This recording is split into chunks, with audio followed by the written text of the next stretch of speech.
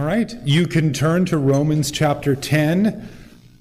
Romans 9 through 11 is a famous section of Scripture. Paul has spent 8 chapters of the book talking about lots of theology, lots of what it means to become a Christian, the righteousness that God offers to give people, and he spends a lot of time on that. But then, when he gets to chapters 9 through 12, he pauses because there's a question that's floating around all over the place, that's still floating around today, that he feels he has to deal with. If God made all these promises and was working through a special people in the Old Testament, what about those people now? Because most of them don't believe Jesus is the Messiah. What about Israel?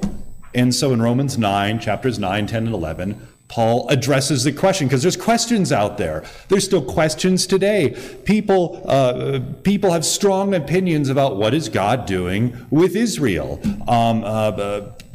Church denominations have split over the issue. People leave churches because of disagreements about the issue. So it's an important issue. It's so important, Paul decided to spend 3 chapters talking about it. So in chapter 9, Paul spent most of his time defending God, like accusations that God isn't fair, that he's cruel, that if God decides what happens, then Israel can't be blamed. No one can be blamed. We're just sort of puppets in God's hands. And Paul spent his time in chapter 9 saying, that's not true, that it's ridiculous. But he did emphasize that God's the one who's in charge. He said God will have mercy on who he wants to have mercy, and he'll harden the hearts of those he wants. And we're the clay and he's the potter. The potter can do with the clay what he wants. And by itself, that might seem sort of harsh. But here in chapter 10, after spending all this time sort of looking behind the divine curtain to see there's a whole bunch of stuff going on that God is in charge of that we don't see out here. He ended chapter 9 by saying, in the end, you want to know why Israel isn't saved? You want to know why Israel doesn't believe that Jesus is their Messiah? Because they're pursuing faith by works. They're pursuing righteousness by works. They're wrong. That's why they don't believe it. They're trying to get salvation the wrong way. And in chapter 10, he's going to spend all of his time talking about what Israel has got wrong. So it's not God decides, and it sucks to be you if you're not if you're not picked for the basketball team in the middle school gym, it sucks to be you. It's not that. God does decide what happens, but yet this entire chapter, Paul spends his time explaining Israel's responsibility. They had the message, they didn't listen to it. They're wrong. That's why Israel doesn't believe.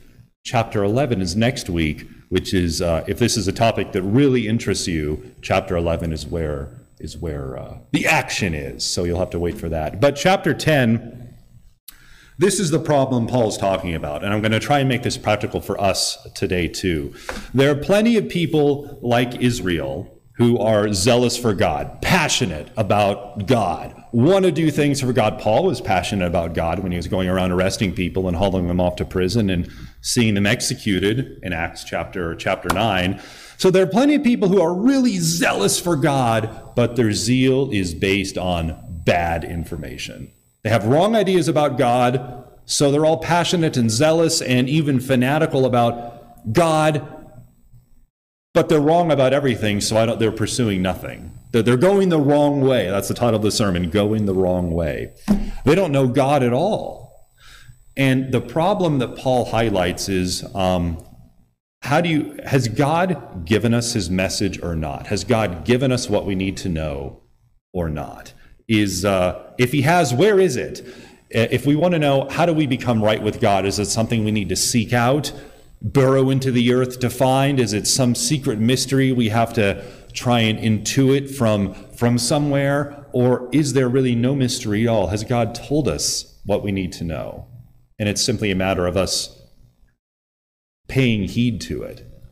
How do we know how we can be right with God? Has he left us to figure it out on our own? Or has he given us the information that we need? So Paul is going to talk about this in Romans chapter 10. The passage breaks up into 3 sections. The first section in verses 1 through 5, he's going to explain that Israel is really passionate, but they're clueless. They have a zeal for the Lord, but not according to knowledge. Verses 5 to 13, Paul's going to talk about, should Israel be clueless? Do they have the information they need? He's going to quote only from the Old Testament, tons of quotations from the Old Testament to prove that they should have known how to be right with God. They have the message. They have all the light that they need. They have everything they need. They're just not listening to it. In the last section, verses 14 to 21, he's going to conclude and basically say Israel isn't saved because they don't want to be saved. They've chosen to ignore God. So he's turned to offer salvation to tons of other people like you and me who aren't Jewish, who come from Tacoma or Tenino or Rochester or from Prescott, Arizona, from wherever. He's offering salvation to other people, to people who aren't part of his family, but whom he's going to make part of his family instead. And in chapter 11, he'll answer the question, so does that mean God's done with Israel? It's over? It was great while it lasted, but divorce is final, so I'll see you next time I see you. That's chapter 11, and we'll talk about that there. But we're going to talk about this problem. Plenty of people are zealous for God. They think they're fine. They think they're looking for God. They think they're even doing what God wants, like Paul did. But their zeal is based on bad information. So I don't know what they're pursuing, but they're not actually pursuing God. So has God given us what we need to find him, to know him? Or are we just supposed to figure it out on our own? So let's pray, and then we'll dive into Romans chapter 10, Romans chapter 10, so let's pray. Dear Lord, we come to you today in Jesus' name. Help us to know you more. Help us to love you. Help us to always make sure we are trusting in the righteousness that you give us and never in our own. In Jesus' name we pray. Amen. So he starts off like he did in chapter 9. He says, I really wish that Israel would be saved. He has this passionate desire for people that look just like him, for his own people to be saved. But there's a problem. What's the problem? He says, I can testify about them that they are zealous for God. They're passionate for God. They want to know who God is. But their zeal is not based on knowledge. They have the wrong information. They have the wrong idea. Their zeal is not based on where do we find this knowledge that God has given us that tells us who he is? Where has God told us who he is? How can we know who he is? It's by a combination of the Word, his message, the Bible, plus the Holy Spirit in community with other believers. Word, Spirit, community. That's the way Christians have always known who God is. We have the Word, we have the Bible that God has given us. He's given us a message. He's preserved it, so we have it. You can look at it on your phone, your tablet, your computer. Heaven forbid, a physical Bible. You can look at it, and then you have the Holy Spirit who helps you understand it, who enables you to understand it. And then, so it's not you and your Bible thing and the Holy Spirit. Whenever you're by yourself, you think weird things if you're always by yourself all the time. So you need to be around other people to temper your weirdness, so we can learn from one another. The Holy Spirit indwells all of God's people. Word, Spirit, community. Word, Spirit, community. That's how we get knowledge about God. The Bible, the Holy Spirit, and community. Their zeal's not based on knowledge. They're really passionate, but they don't know anything. They're going after the wrong thing the wrong way. The right thing the wrong way, I should say. He says, since they did not know the righteousness of God, or the righteousness from God, and they sought to establish their own, and that's the key, they sought to establish their own righteousness. They did not submit to God's righteousness. So this is what I've said before about this idea of resumeism. We like to think, we naturally want to think of our relationship with God in the sense of, this is what I bring to the table, this is why I deserve to get in. Even the joke about St. Peter at the pearly gates and you have to explain why you deserve to be in heaven, that's garbage. We don't go to an interview panel to see if we're good enough to get into heaven. That's what we do when we do our resumes and when we do job interviews. So for instance, there is a job open right now for Washington State for the Office of Independent Investigations. This is an agency the governor created to investigate officer-involved shootings. So in the Lakewood Police Department kills a suspect in the course of an arrest, instead of Lakewood or the Pierce County Sheriff's Office Task Force investigating, they take it out of that jurisdiction and give it to an independent agency to investigate impartially. And here's the requirements to be one of their investigators to investigate officer-involved shootings. So if I wanted to apply for this, and I don't want to apply for it, by the way, because it's not a civil service position.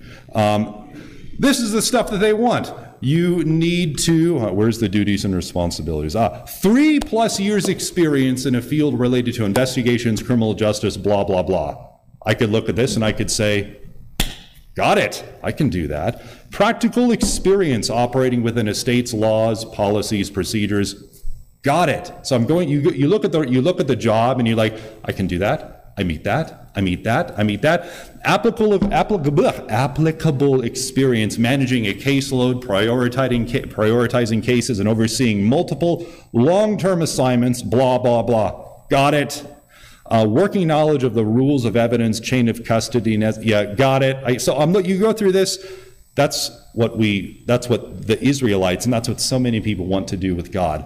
I do this, I do this, I do this, I meet this box, that. I'm qualified. I have as good a chance as anybody of getting in with God because I do these things. Then there's the desired qualifications at the bottom, which is probably too small for you to read. So you have the required, like the bare minimum, and then the stuff they really want that makes you extra cool. Experience leading a team, done. I'm still looking good. Working knowledge of relevant legislation, regulations, and experience. You can finesse that. I can make it work. That's fine. Number 3, ability to demonstrate strong interpersonal skills, including sensitivity, empathy. Done. I'm the most empathetic guy who ever lived. What is that about? Anyway, I can make it work on a resume. That's what even if it's not quite true, you can strategically emphasize things to look, you wouldn't lie, but you will emphasize things strategically, and the resume, it'll look good. You'll hopefully get the interview, and it's really great. So you can do all of this stuff and try and look good so you can get the job. God is not interested in resumeism, but that's what Israel has done. Since they didn't know the righteousness of God, which is a gift that he's offering, he's saying, listen, you can't be good enough. Jesus has been good for you. If you believe in Jesus, he'll give you his righteousness. You can throw your resume away. I don't want your resume. Your resume is not good enough. You do not meet the qualifications. Jesus has met them for you. But instead of trusting in the righteousness of God, they sought to establish their own. They want to do the resume. They want to submit the thing. They want to explain why they meet all the required and desired qualifications. And the result of that kind of idea of relationship with God is pride. You apply for a job and you don't get the job. And you're like, I should have got that job. I deserve to get that. I had met everything they wanted. Why didn't they give me the job? Or you know someone who did get the job and you think, that person's a fool. It doesn't deserve the job. I'm better than that person. I know my job better. Or you do get the job and you're like, I did it. I did it. They recognized that I was the best candidate, and I got it. Outstanding. And it's this either I should have gotten it because I'm good enough, or I got it because I am good enough. That's what it's like with a job. There's nothing sinful or wrong about having that attitude about a job that you want, that you apply for. But when you take that and you transfer it over to your relationship with God, and you seek to establish your own righteousness, then you have a terrible problem, because that's not the way God works. But that's what Israel's done. That's what Paul says. That's what the problem is. He says in verse 2, I can testify. I can sit here and I can tell you this is the problem. They're zealous for God, but their zeal is not based on knowledge. They don't know the righteousness of God that he's offering as a gift. So instead, they're trying to establish their own, so they don't submit to God's righteousness. You submit to God's righteousness, to the gift that he's offering by, I keep doing this to Janet's little notes, but this is what you do. You're supposed to take your resume and say, realize it's not going to be good enough. No matter what I do, it's not going to be good enough. But someone's already been good enough for me. So you submit to God's righteousness by looking at Jesus, looking at your resume and saying, I don't need it. I don't need my righteousness. Mine's not good enough. Jesus's is good enough. And so he says, in the end, he says in verse 4, maybe, verse 4? Verse 4? Verse 4. Where's verse 4? Come on. Oh, hold on. There it is. Christ is the culmination of the law, so that there may be righteousness for everyone who believes. They're using the law as a vehicle to, if I do all the things right, if I do all the things better than other people, if I do all the things good enough, then I'm in. If I follow all the things Moses said good enough, then I'm in. Instead, they didn't realize that Christ is the purpose of the law. The law was teaching us to look for someone who'd be perfect for us. The law taught us that we're not good enough. And it's never been a way of salvation. It's just been a way to keep us in line until Christ would come to rescue us. It's never been a way of salvation. This is what they don't understand. Christ was the point, the purpose, the goal of the law. The law teaches us to look for a permanent solution. And when Jesus comes, we're happy and we want him to rescue us. But they didn't realize that. They made a mistake. They tried to establish their own righteousness. So now, Paul's going to talk about, should they have made that mistake? Should they have made that mistake? What does the Old Testament say about getting this righteousness that God is offering? Do you get it by working really hard, or you get it by trusting in God's promise? Which way is it? Which one do you do? So he says in verses 5 to 13,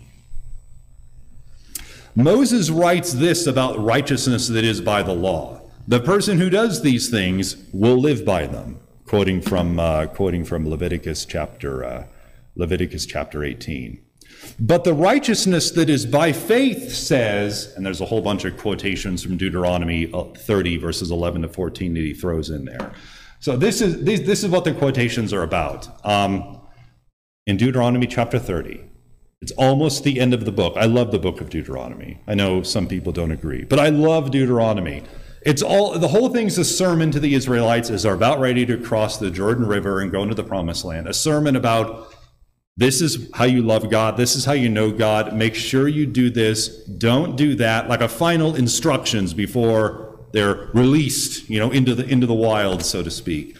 And in Deuteronomy 30, Moses is wrapping up and he tells them essentially, and you can read it yourself, Deuteronomy 30 verses 11 to 14. Moses says, guys, listen, the stuff I'm telling you, all the stuff I've told you, this isn't hard. It isn't difficult. You don't need to go up to try and build a ladder to heaven to find this mystical answer on how to know God. You don't need to go up to heaven to find out how to know God. You don't need to cross oceans to find the answer in some far-off land from someone. He says, you have the answer. I've told you the answer. God has revealed the answer to you. It's in your heart. It's in your mouth. You have everything that you need. And that's what these quotes are about. The righteousness by faith says, do not say in your heart, who will ascend into heaven? That is to bring Christ down. Who's going to go to heaven to find this answer so we can know how to know God? You know how to know God. Moses says, God's told us already how to know him and what he wants from us. There's no mystery here. Or who will ascend into the deep, that is to bring Christ up from the dead? But what does it say? It says the word, this is quoting from Moses, the word is near you, it's in your mouth and in your heart. That is the message concerning the faith we proclaim. So what Paul is saying here is that Moses knew that salvation isn't about your resume, writing down all the ways you meet all the qualifications. There's no mystery about how to know God. It's just by faith. The righteousness by faith says this.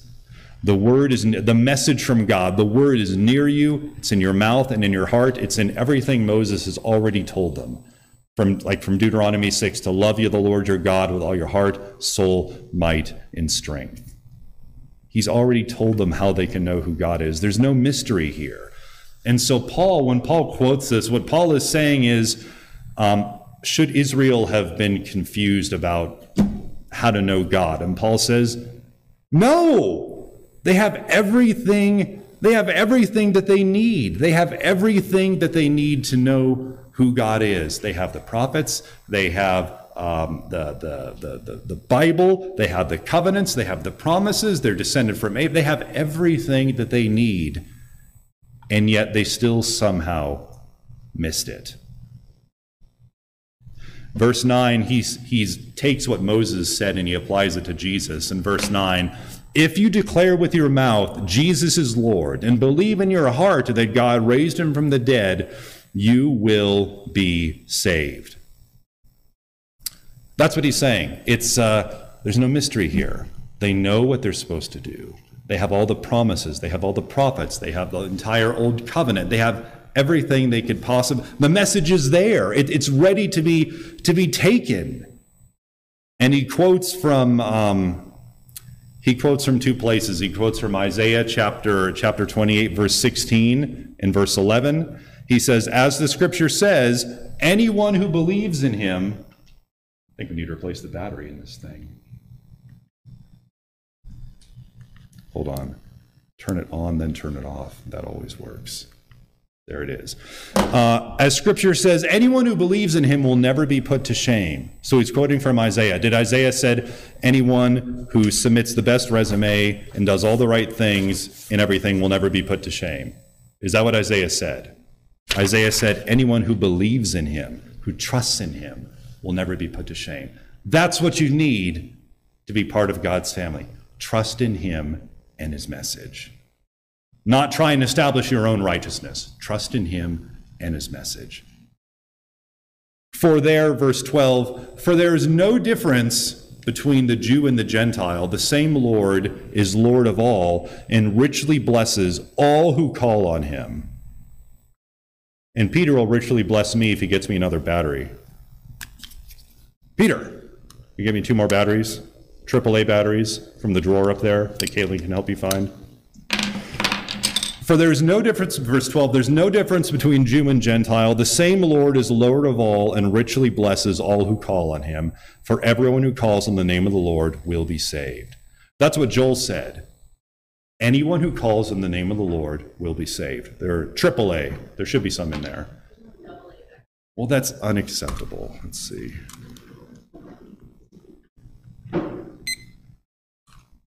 Oh, well. You can turn off. Okay, you can move it too. I'll do the next slide thing, which I always hate. All right, that's the one.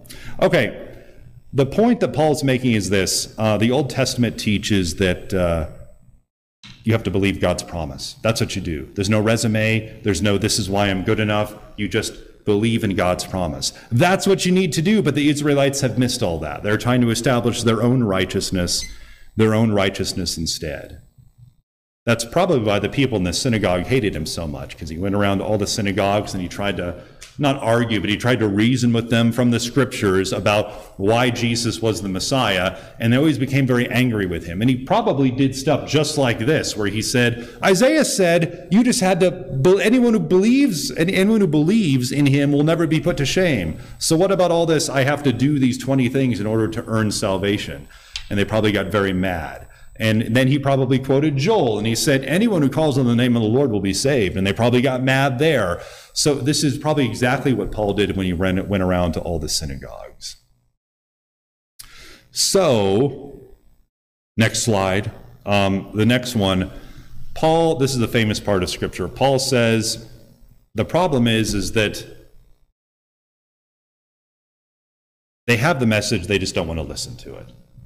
They don't want to listen to it. Verses 14 and 15. How then can they call on the one they've not believed in? How can they believe in the one of whom they've not heard? How can they hear without someone preaching to them? And how can anyone preach unless they are sent? So what Paul says is really simple. He says, missionaries have to go out so the people can hear, so they can believe, so they can call out to Jesus for salvation. That's great. That's happened, and Israel just still doesn't believe anyway. In verses 16 to 21, Israel doesn't believe, they don't want to hear, and they don't want to understand. The next one, please. It says, but not all the Israelites accepted the good news. For Isaiah said, we can go to the next one. For Isaiah said, Lord, who has believed our message? In Isaiah 53, the guy who wrote Isaiah 53 said he thought that a lot of people wouldn't believe him. So it's not a new thing for people to not believe God's message. The second thing in verse 18, but I asked, did they not hear? Of course they did. And he quotes from Psalm 19, how God can be known by just creation itself. The third one he quotes, he says in verse 19, again I ask, did Israel not understand? And he quotes 3 passages. The first one is from Deuteronomy 32, where he talks about how Israel knew who God was, they just didn't listen. So in Deuteronomy 32, God told them, there's going to come a time when I'm going to pivot from you and just offer my message to other people.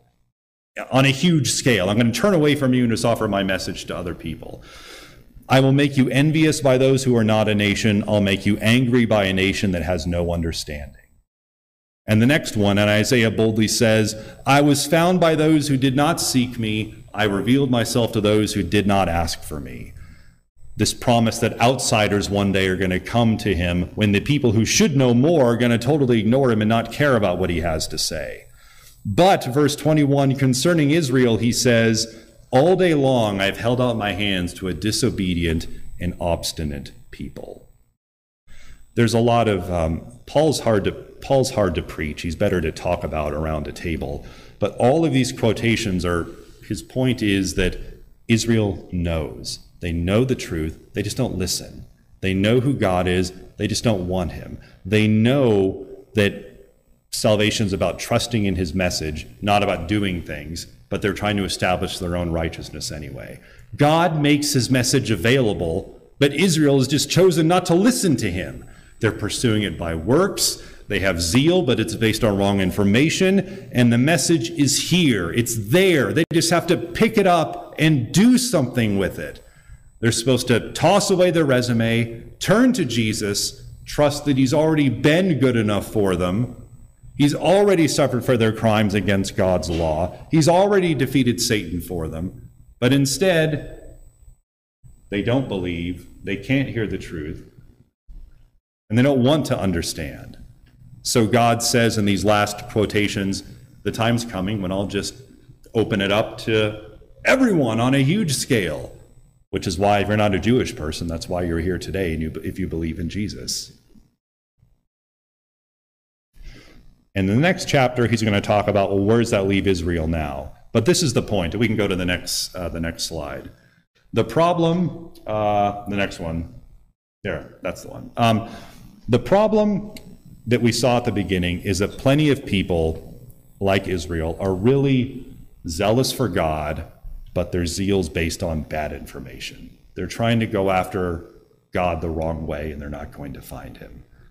The solution, the passage teaches us, the lesson learned that Paul is explaining to the people in Rome and to us, is that there is no excuse for resumeism, for us trying to establish our own righteousness or our own credentials to present to God. He's already given us the message. He already gave Israel the message. Paul doesn't say, if only Israel had known the truth, if only some really amazing person had just come along and could explain it to them. He doesn't say that. He says they knew it, they just didn't listen. They didn't want to listen. That's why Israel doesn't believe. That's why anyone doesn't believe. Because the word is known, it's there, the message is out there, the message is available. He's already given us his message. There's no need to wonder. It's known, it's available, it's written down, it's here. There's no required and desired qualifications you need to show that you meet. There is only accepting the gift that God is offering. He offers to give you his righteousness, his son's resume, not yours, but his son's, because your resume isn't ever going to be good enough. There is only trusting in Jesus' message in your heart, publicly confessing that Jesus is Lord, and then you'll be saved. And Paul ends the chapter by basically saying, Israel hasn't done that. They're going the wrong way. They're trusting in the resume instead of the gift that God is offering. That's why they're not saved. Chapter 9, all this stuff about what God's doing and all this behind the curtain stuff, all of this talk about God can have mercy on the people he wants, and he can let the people he wants go. How can the clay talk back to the potter? All of this stuff from God's perspective. But he doesn't leave it with God's perspective. He turns around and says, but in the end, from what's our responsibility? Israel didn't believe in the gospel. That's why they're not saved. They should have known. They do know. They're just trying to do it a different way. And as long as they keep trying to do it a different way, they're never going to be part of God's family. And the same goes for everyone else who isn't yet one of God's adopted children. We don't need resumes. We don't need to earn salvation from God. We don't need to be good enough so we can deserve his love. He offers his love. He offers his salvation all day long. And this isn't some squishy thing from some weird preacher in 2024. Isaiah 65:2, which Paul quotes at the end of chapter 10, all day long God says, I have held out my hands to a disobedient and obstinate people. Where God pictures himself saying, I'm right here. The salvation, forgiveness, reconciliation, peace, belonging, peace in your heart, a sense of belonging, a sense of family, a sense of purpose in life, that you matter. Everything that you want, everything that I made you to want and need in your life, I'm here offering it to you. Even as Israel and millions of people today continue to try and find peace through a resume, find peace through something else, God is still holding out his hands through the gospel, saying, here I am, I'm holding out my hands to a disobedient and obstinate people, not people who deserve it, but to people who don't deserve it, but he's still there saying, I'm offering this message to you. I'm offering this rescue to you. And you can have it. Whoever you are, you can have it. Because just like the prophet Joel says, everyone who calls on the name of the Lord will be saved. Let's pray. Dear Lord, we come to you today in Jesus' name. Help us to love you like we should. Help us to know you more. Help us to never trust in our own righteousness, our own resume, our own lists of things we've done well, and our own achievements as a vehicle to have relationship with you. But help us to trust in the righteousness that you offer us through your Son. In Jesus' name we pray. Amen.